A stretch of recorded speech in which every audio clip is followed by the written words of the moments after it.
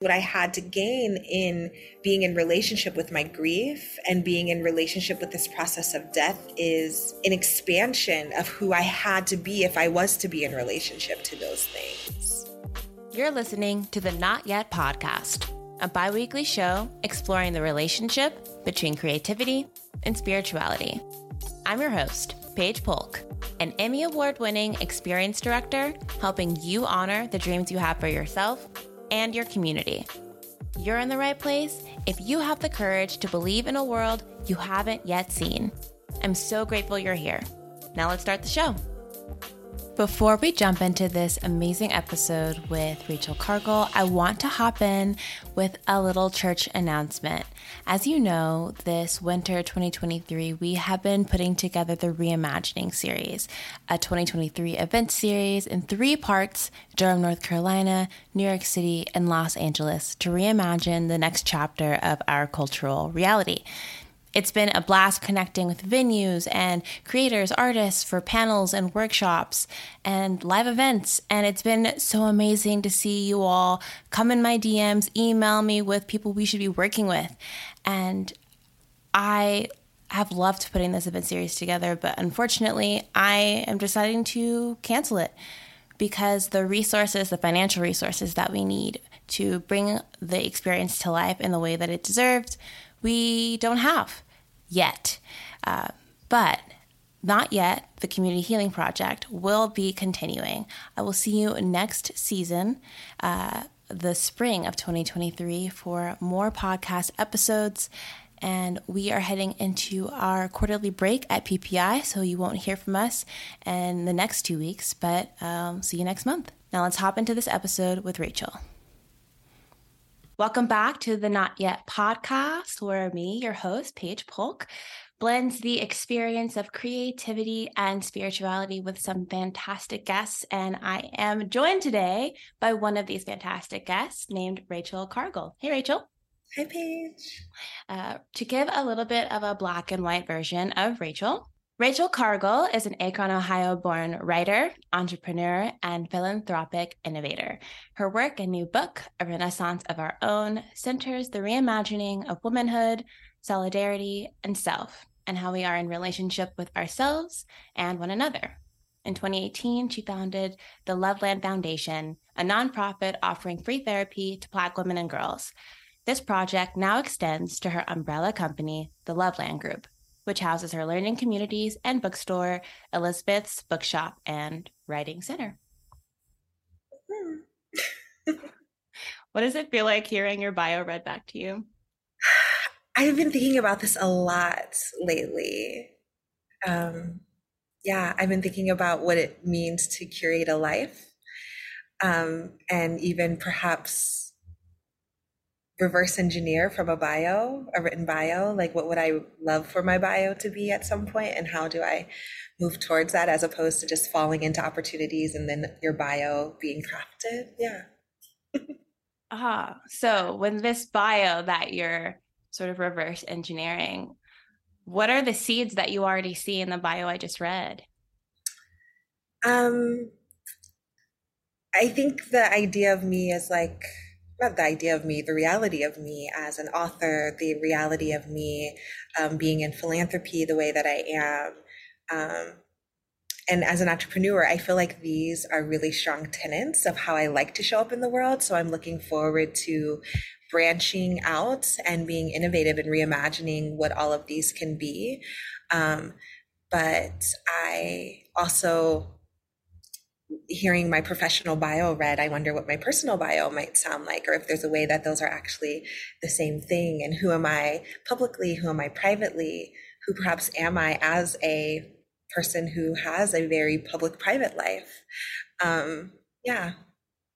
You are actually somebody that you're one of the very few people that I have met that I have had actual conversations with that has a public or aspects of a public-private life. And one, I'm very grateful to you for sharing these parts of your private life, because I think you are very genuine and intentional of sharing your processes the imaginings that you have, the developments that you have, and the tools that you develop for yourself for reimagining and living, like capital L living. And I know I'm not alone with that. So as you develop or reorient around this supreme bio or multiple bios, I hope that you know that this balancing act that you are actively navigating is very much appreciated by others. I appreciate that so much. Thank you. Of course, yeah. When I reached out to you to speak on this podcast, I reached out to you about grief and the power, the transportative power of grief. And I hesitated. I hesitated about this particular topic because there are so many ways that we can register or perceive grief. There's the death of a loved one, the death of an idea, the death of an identity, the death of an expectation. And what I want for this conversation is for us to ground this very abstract idea. I have a couple of ideas of how we can do this, and I am open to co-create that with you together. One idea that I have is how in the US, or I guess we could argue Western colonial society, we live in a culture that in many ways denies its own sorrow and its own longing, whether that's denying a legacy of slavery and genocide, whether that is having a culture that has a bit of fear to even responding to grief when it comes to literal death, sort of emotionally distances itself. That's one aspect. We could talk about death in the very literal sense of death of life, death and life. I think that they are together. I don't think you can separate them. And those are really the spaces that I'm feeling I want to navigate. Is there anything that's really speaking to you from those two options? Yeah, I think that the second option that you gave brought to mind something very specific that came to me in my own experience of grief around the cycle of life and death and um, what that had meant to me before I looked death in the eyes in the midst of going through my own mother's death, of like seeing it and having to be in deep relationship to it in a way that was jarring and um, I might even say inspiring to be so thoughtful about something so integral to our existence. Um, my mother was diagnosed with cancer 3 years before she actually passed, and she was pretty fine for the most part until what I call the 8 weeks of her active dying. And in the last week or two, it was excruciating to be there witnessing it. And as my mother was passing, I kept thinking, I don't know what's happening. I don't know what's happening. And if someone asked me, Rachel, what usually happens in an hospital room when a baby is being born, though I haven't birthed a child and though I haven't been there for a birth, I could give a pretty good idea of what it looks like based on media, based on stories told, based on the way that we share our birth stories with each other. But I had no idea what the room looked like when someone was dying. I truly had no clue what was coming. I didn't know what my mom's experience was going to be like. I didn't know what the nurse's experience was going to be like. I didn't know how I would need to show up. And that really bothered me, that it was so foreign and mysterious and even shameful perhaps that we don't talk about, or even, and I don't even just mean in the media, but amongst ourselves, what the experience might have been, how we might have wished we had help, how we could celebrate the ways we were helped in the midst of these dying processes. But what I wanted to get to was that I was like eyes wide open at this experience because it was so new to me. I had never seen anyone pass away. And then the emotions of it being my own mother really complicated things. But as my mom was passing, it was so laborious on her end. There was so much labor in her getting through the pain she was feeling in her body, in us running around figuring out exactly what medicine she might need to be okay from one moment to another. In my head, I kept thinking, I wonder if she's laboring into another lifetime. Like if the labor that seems to be happening now is in tandem with a woman pushing, with a woman contracting somewhere in some other parallel dimension, in some other lifetime, because it felt that laborious to me. It felt like this has to, like, it felt like there was a squeezing, a contracting, a major symphony of people coming in to usher through this like portal that we feel so unsure about. And I really kept thinking about the cycle that like, I wonder who's being born in this, what's being born from this moment, literally, like who I want to look at the birth records from the day my mother passed to see who she might have come back as, just because of how laborious it was. But that was the first time I ever really thought critically or thoughtfully, not so much Lion King circle of life, like, oh, that's so beautiful, things come and go, but like, what actually is the cycle of this, from this death into what birth? Um, yeah, and also my feelings that maybe speak to your other point, that it's just not talked about enough. We could all say what happens when someone's born, what might be needed, how we might show up, but we don't talk about that in death. And I really wish we did, because I think it would be a really powerful healing part of our collective grieving culture.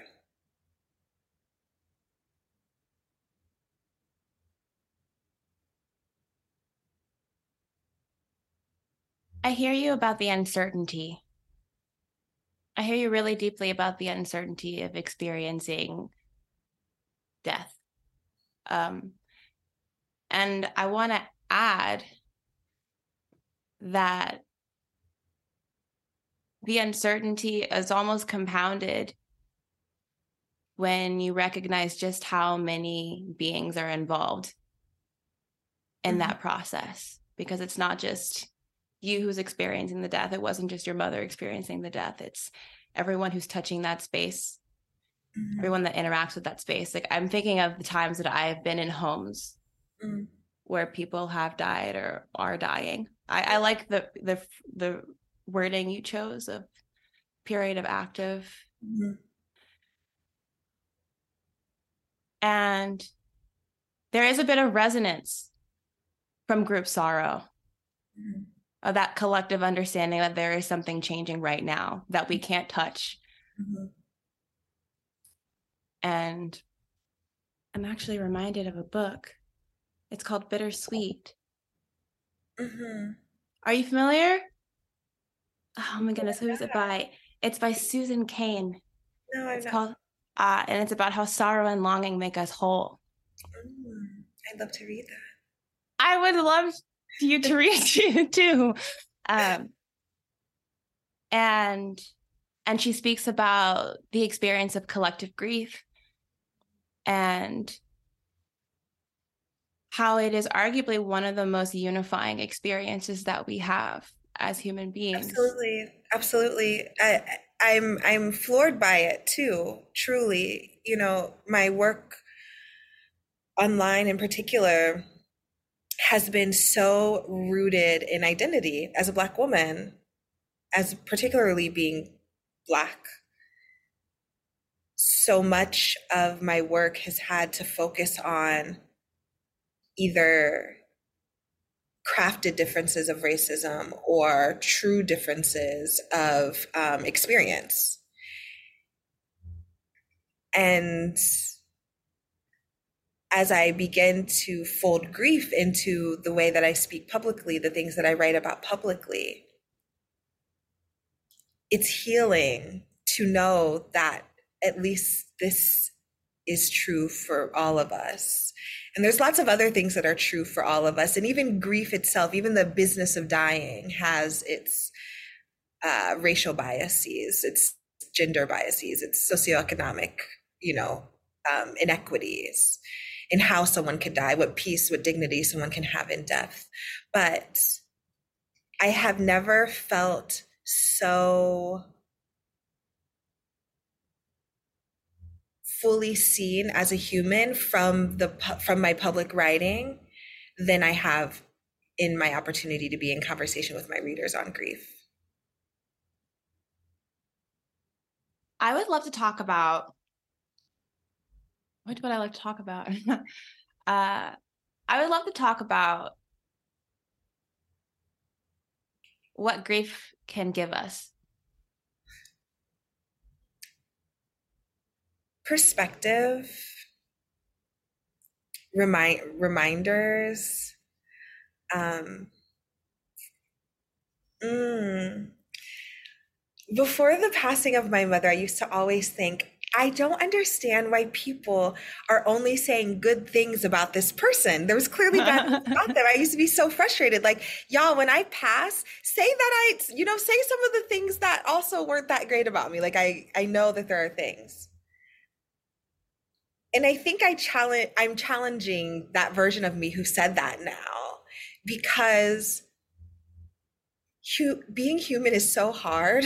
It's like hard work. And it's like, at least in death, we can rest them in joy, in the good things, in maybe even our imagination of who we hoped they would have been or could have been. So I'm cutting myself and humanity some slack on our desire to only pull out the good when someone passes away, because it's like, let them rest, let us find the good and move forward. So even that is a perspective shift that I get from losing someone in grief. I also think we get a new lens into ourselves. It offers a new lens into who we might be. As someone who's lost my mother, I had a huge identity crisis and understanding who I am outside of being a daughter, being her daughter, being who she thought I was. Um, and now I feel, as someone who's lost both parents, my father passed away when I was 11. As someone who's lost both parents now, I feel very a deep sadness of losing the tethering I had to the world. I keep saying, I feel like my mom left me in Target. Like, where am I? Why am I here without you? Like, it feels very bizarre to be on earth without her when she's the one who brought me here. And what we get from what we get from death is, and grief from loss, is new opportunity. And that doesn't always feel good, obviously. Sometimes we don't want a new opportunity to do something differently. We feel really good and really adore what we have, who we have. And I think it offers kind of this like launch pad for new considerations, which in my first wave of the grief, which I feel like I'm perhaps still in the midst of this first big wave of it, like, I'm angry. I don't want to consider something else. But there's also this little tinge of excitement of like, oh, there's no one who birthed me to tell me who I am. I get to choose who I am. My mother was a very Christian woman, a very Midwestern Christian woman. And so there are parts of me, my queerness, the fact that I'm non-monogamous, the fact that I don't want children, these things that really would grind against her own values, that I get to live in a little more fully, knowing that my mother isn't going to be ashamed of it in one way or another. So yeah, I think my answer to that is that grief offers us some perspective that hopefully will move us to new things, to new considerations that we might not have known before, in the best case scenario, outside of the sadness that comes with it. I want to touch back on what you began with as far as what grief can give us. And You mentioned how you used to feel confused, and it also sounds a little frustrated by people only bringing up positive notions of people once they have passed. And I wonder how much of speaking well of the dead is just speaking truth. As somebody that, like, personally, I don't actually believe that I believe people are inherently good.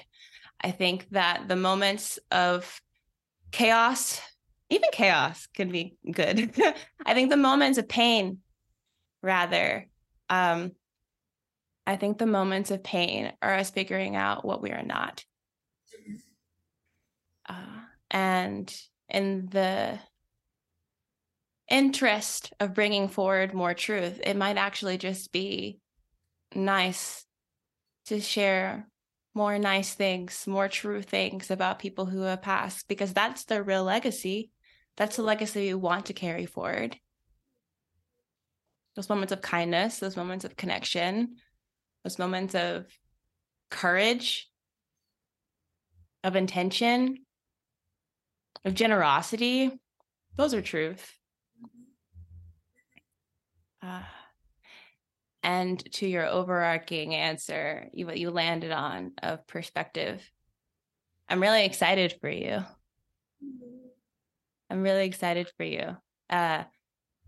And of course, continue to have fun in that transition space, that sticky space of what am I taking, what am I leaving? Because that's cool too. And also, this sounds wonderful.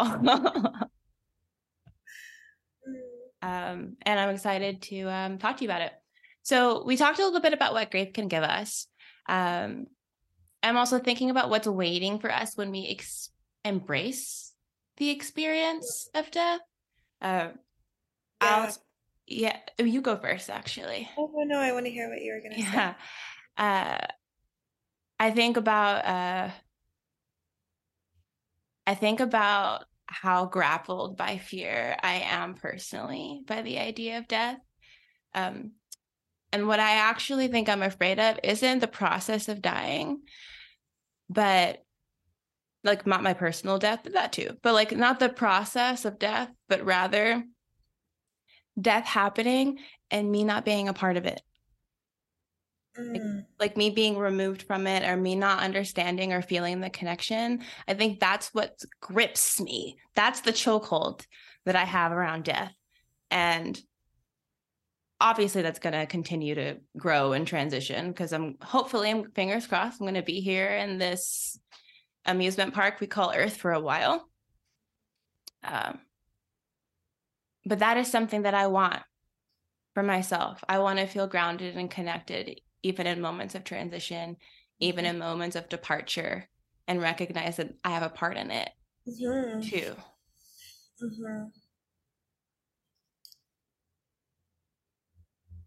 I want you to say the question. Yes, for sure. What's waiting for us when we embrace grief?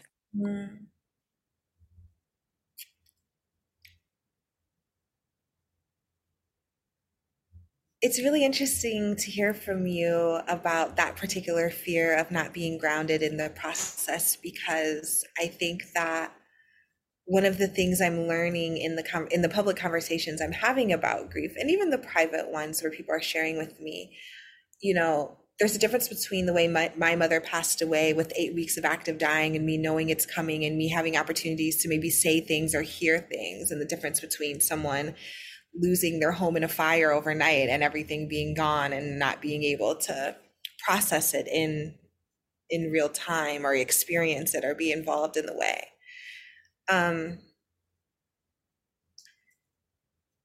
What this really is speaking to for me is that what I had to gain in being in relationship with my grief and being in relationship with this process of death is an expansion of who I had to be if I was to be in relationship to those things. And sometimes, lots of times in life, we're in the grind of it, of waking up, working, figuring out how we're going to pay our rent, trying to meet all of our personal needs, trying to meet the needs of our people. Um, and death opens you up to what's past that, what's more than that, what's beyond that. And then I started to think, well, if there is something beyond that, then it has to also be here kind of too. It's not just this stop and go from this space to the next space. There has to be some relationship. And so in exploring my grief and being in relationship to it, like deep relationship with it, not just like acknowledging it, but like loving it and asking about it and looking for it and making time for it, being in relationship with the grief meant that I was in relationship with something beyond me, beyond my control, beyond what I see, beyond what I understand. And that is very moving. It was very moving for me. I was with a friend a few weeks ago in my home in Jamaica, and we were really having a wonderful time together in conversation about ancestry and our ancestors and our own spiritual practices. And I lit a candle, and I lit the candle and I said, this one's for my mother. And we were talking about it. And what came to me in that moment was, I am so proud of her. Like, my mom did the one thing we're all terrified to do. She died. Like, wow. Like, we're all terrified to do this thing. And she did it. And my mother had never traveled. She wasn't a travel type person. My mom died with one stamp in her passport, and that was to see me in Jamaica a few months before she passed away, actually. And to think that this woman who was scared to leave the US, but figured out a way to release herself into a whole other understanding and existence, that is badass. To me, like, wow, like she did it. She died, and she's there wherever there is. And in order for me to be in relationship with her, I have to also expand myself into the there. I have to expand myself into considering how she continues to live in me. I have to be deeper here, and I have to be considerate of there, wherever the there is, wherever it is my mom is, and how I want to be in relationship with her. And so I really felt like what I got from this, and what perhaps is an opportunity for all of us in our grief, is this opportunity to have an expansiveness beyond, some parts of grief was losing a relationship or losing a job. It's expanding us. Who am I with someone else? Who am I to myself? Who am I outside of the validation of this job? It really demands of us expansion, even in the ways that we often,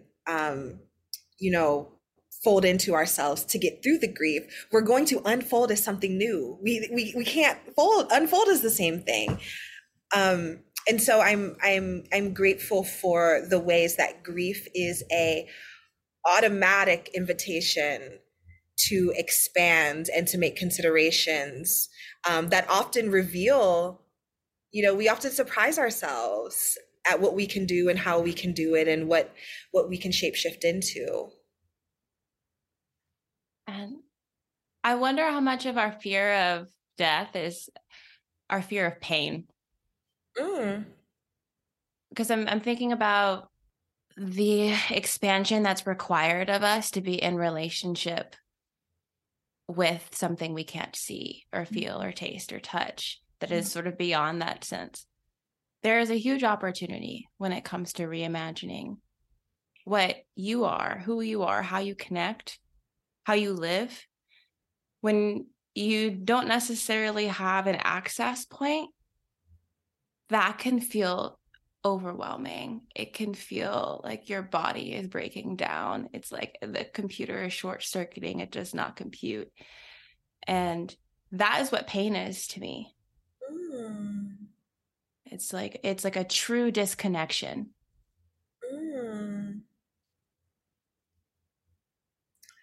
I've never ever thought about pain in that way, and I'm interested. I guess this is such a personal therapy question, but I really am interested in both why that was never a definition for me and why that would be a definition for you. Like what deeply painful thing came out of disconnection itself that made you say, wow, this is the definition of pain. And I'll speak for myself and my own psyche of how disconnection often in my life, and I'm thinking about whatever my attachment style is, often feels like relief to me. Oh, wow. Yeah, no, that's not my experience at all. Yeah, I've I am a gatherer. It is a practice that I've built because one, I'm very good at it, and I've gotten very good at it because it is something I've built out of necessity. Mm-hmm. I, for lots of reasons, Yeah. that are partially my fault and also not. Who gets to decide what's what? I have lived a lot of isolated chapters Mm. in my life. Mm. And I have lived in a lot of different physical, logistic locations that have required out of me to develop community because you cannot live on this earth alone, no matter how hard I have tried. I have tried, Rachel. Mm. Uh, and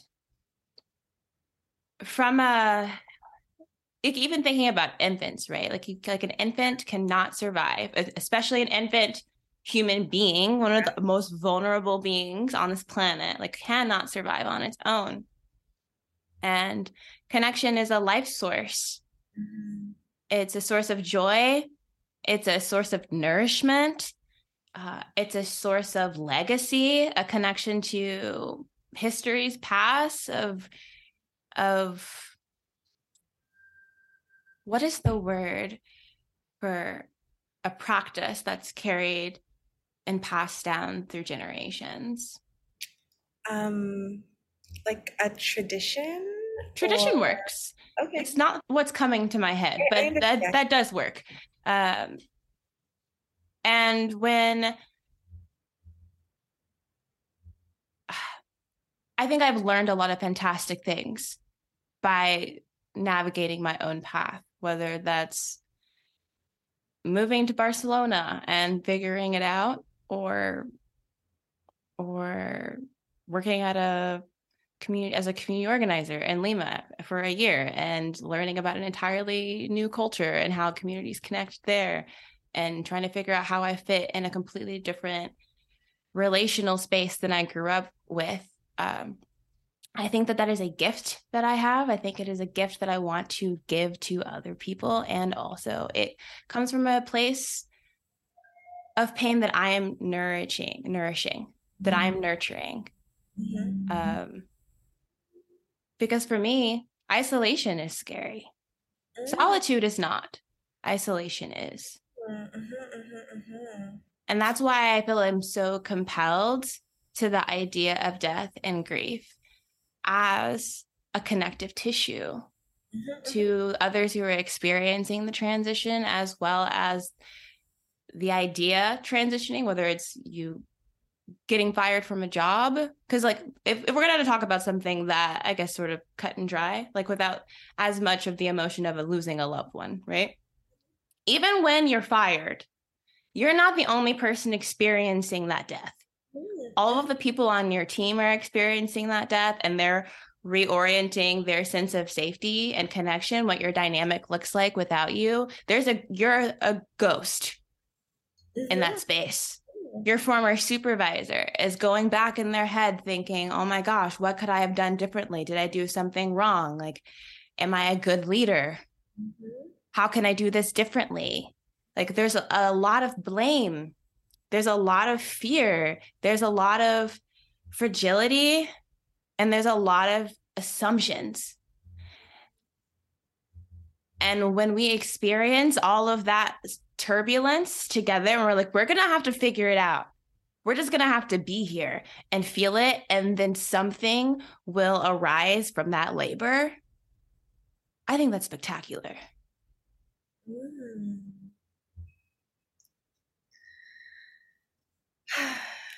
Yeah, I hear you. And I definitely I hold a lot of value for those spaces. And I love what you say about there is inevitable residue of grief. It's never clean, cut, dry, that something ends and something else begins. There's a lot of residue and like smoke that has to clear with the loss of something, someone on all ends. Um, this is fitting into so much of my personal growth journey right now. And I don't know, I'm trying to see you and I's parallel considerations in this space. I don't know what you understand that I don't, or what I understand that you haven't yet, or what, or just how our life experiences offer us different truths, which is absolutely something. But one of the issues I had as I experienced this particular grief is that I wanted nothing more than solitude. I wanted to go within myself, to be in a room by myself, to cry by myself, to ask questions by myself. And other people who grieved differently, who felt differently, said, no, we need to gather. We need to get you here. We need to come to you. And for me, that was like excruciating a bit. Like it was so far from what I want, not even wanted, from what I want, because my own understanding of safety is me taking care of things myself, from my own, lots of things, as you said, on my behalf and or on others, who's to say, that put me in a space where I was always involuntarily in groups, in spaces. And now the opportunity to choose solitude is deeply sacred to me, like deeply sacred. Um, and so I think that what this is bringing up for me is that part of being able to move through our grief is also the work we do before grief, after grief, around knowing ourselves and what our needs are and what's coming up for us, you know, that speak to how we're moving through our grief. It's good to hear you talk about your understanding of gathering and why it's important to you and what it means to you and how that's playing as a part of the fabric of how you want to experience grief and what you know you need to do to be well in it. Yeah, thanks for sharing that. I appreciate you reminding me that people grieve differently. Because when we're in moments of excruciating pain, whether that is disconnection from self or others, it can be really easy to forget that the others that you're in community with need something different than what your body is screaming at you that you need. And it's our job to know that, unless I mean, I think there are many people who are very well loved where the people around them can give them what they need, but we have to communicate it out of fairness, to ourselves and to the people in our world, to not just be angry all the time or mean, perhaps because we're frustrated in how we're going to move through it, but to say, you know what, I've really thought about it and I understand what I need. If I could get this, I'll be able to show up better for the community on the other side of it. I love that. I love that. I actually have never seen that modeled in death, like physical life death. I've never seen that modeled where I've seen someone say specifically, this is what I need. If anything, a general consensus has been, I don't know what I need. And I challenge that question all the time. I challenge it with my coaching clients. I challenge it with myself whenever anyone's like, I don't know what I need. I'm like, yes, you do. You know exactly what you need. And what does it look like to articulate our needs when we're in moments of that much uncertainty? But I'm also not more interested, but equally interested in what is it about community that makes us feel unsafe saying what our need is, even when we know it. And that makes me think of my own experience where I said, I want to be alone. And everyone's like, no, the morally conscious thing to do is to be in community and to gather. And I'm like, but that's not what I need. And I think that I might have, if I maybe didn't have the voice I have or didn't feel safe enough with the people in the room or in my space to say, actually, no, that's not what I need. Even though you're telling me that it's the right thing, being willing to be wrong, being willing to seem like the wrong person in a room where, I'm like an activist and a writer. People think that, in my mind or in my moral space, like community and gathering is supposed to be the thing I understand as the truth and as the healing and as the answer. But it wasn't the answer for me. And I feel like I had a lot of shame around that. And so I'm grateful that I felt safe telling the people in my world that it was solitude and it was a bit of internal space that I needed. But I love you saying that. Yes, people do know, and I'm interested in how I can be a better person in community to let people say what they need, even if it doesn't feel good to me or they might have some shame around it. I think the answer to that question can be found in what stops us from asking the people that we love for what we need, period. I agree. Even when it's not a high Yep. Risk. octane Yes, yes, yes, moment. yes. In the low risk moments, what stops the people we're in Yep. community with from we're asking them questions. And I think that differs based off of the person that you are and also the community that you've gathered and connected with. And what does community mean? And should that idea of having safety to ask for what I need should be one of the frameworks for how we build community. You know, death also for many people, especially when it's a caregiver or someone who is big in your life, you have the opportunity to redefine family. And it certainly is for me. I have with my mother's passing, I get to redefine family because everything was so connected to her and who else she birthed and where else she came from. And going through the funeral process and the dying process, it was like, wait, are these the people I want to choose to claim, to be around, to invest my time and energy in? And me saying, well, if they're not, then who is and why? And I like this question that I'm going to add to my own considerations of I want to be around people who are willing to hear what my needs are without moral judgment and trust that I know what I need. Oh, I'm glad I was able to give that to you. I'm grateful. Well, Rachel, happy to swirl into the world of grief with you. And also, this feels like a really nice, soft padding to round up this chapter. And I have a question for you. What is one practice that is helping you discover who you are? Um, right now it's been looking like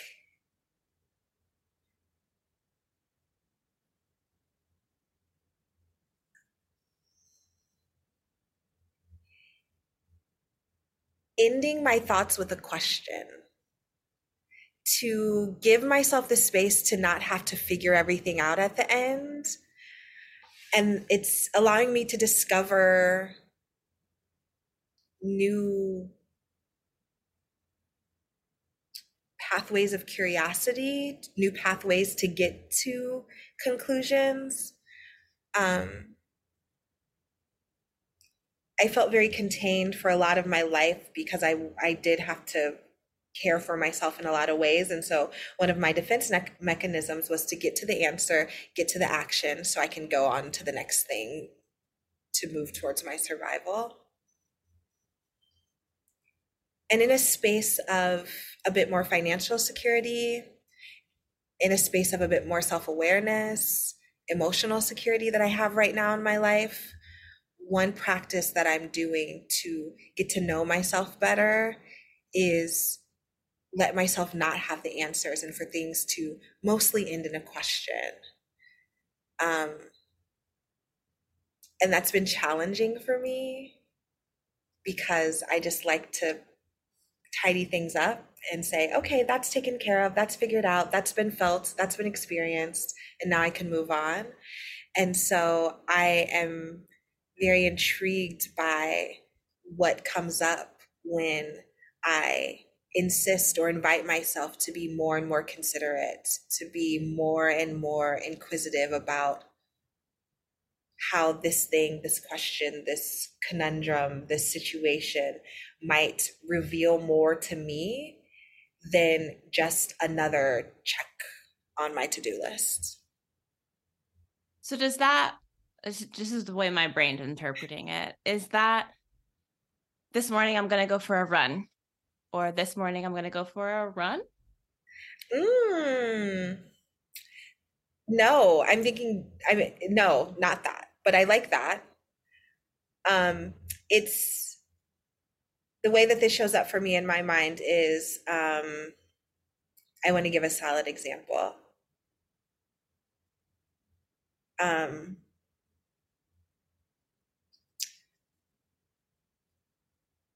Instead of when I write essays, when I get commissioned work, like Cosmo magazine just asked me to write something. And usually as a writer, I want to present information that says, here's what I understand, and here's how you might understand it as well. And here's how we all can have like a tidy set of this information. I've committed to all of my essays for the next little while, ending with a question, ending with me saying, here's what I understand about this. What might we all explore moving forward? Which is probably something that writers should be doing anyways. But for me and the way that I was moving through the world, it was like, let me know this, understand this, package this, and move on. And the way that it's showing up in my work is everything that I'm writing is ending in a question, inviting more consideration from myself and the reader, instead of me feeling solid that I have to understand a topic or be the most knowledgeable about a topic to write about it. I could be the question that I could be the question asker instead. Oh, it sounds like with your writing specifically, that the writing is a seed, not a package. Yes, absolutely. Thank you for that language. Awesome. I like this. I like this. And also recognizing the immense amount of knowledge that a seed does carry. Mm-hmm. Yeah. Yeah, I agree. Amazing. Okay, Rachel, this has been a blast. Thank you so much. Can you shout out what you're building right now and where the Not Yet community can find you and your work? Yeah, most of my work is most visible on social media at my personal page, Rachel.Cargle. And my book is the next big thing happening May 16th. My book will be out, and it's really cool to be able to offer my book through my own bookstore, Elizabeth's Bookshop and Writing Center. That's been a really special part of this experience. So, yeah, just inviting people to be in conversation with me through my book. Thanks for listening, and I hope you enjoyed today's episode of Not Yet. The podcast is hosted by me, Paige Polk, and produced by Paige Polk International. The show art is made by Elizabeth Olguin, and the music is by Elder. Don't forget to subscribe here. And if you want more of this love in your life, visit notyetseries.com to join the Not Yet project and community.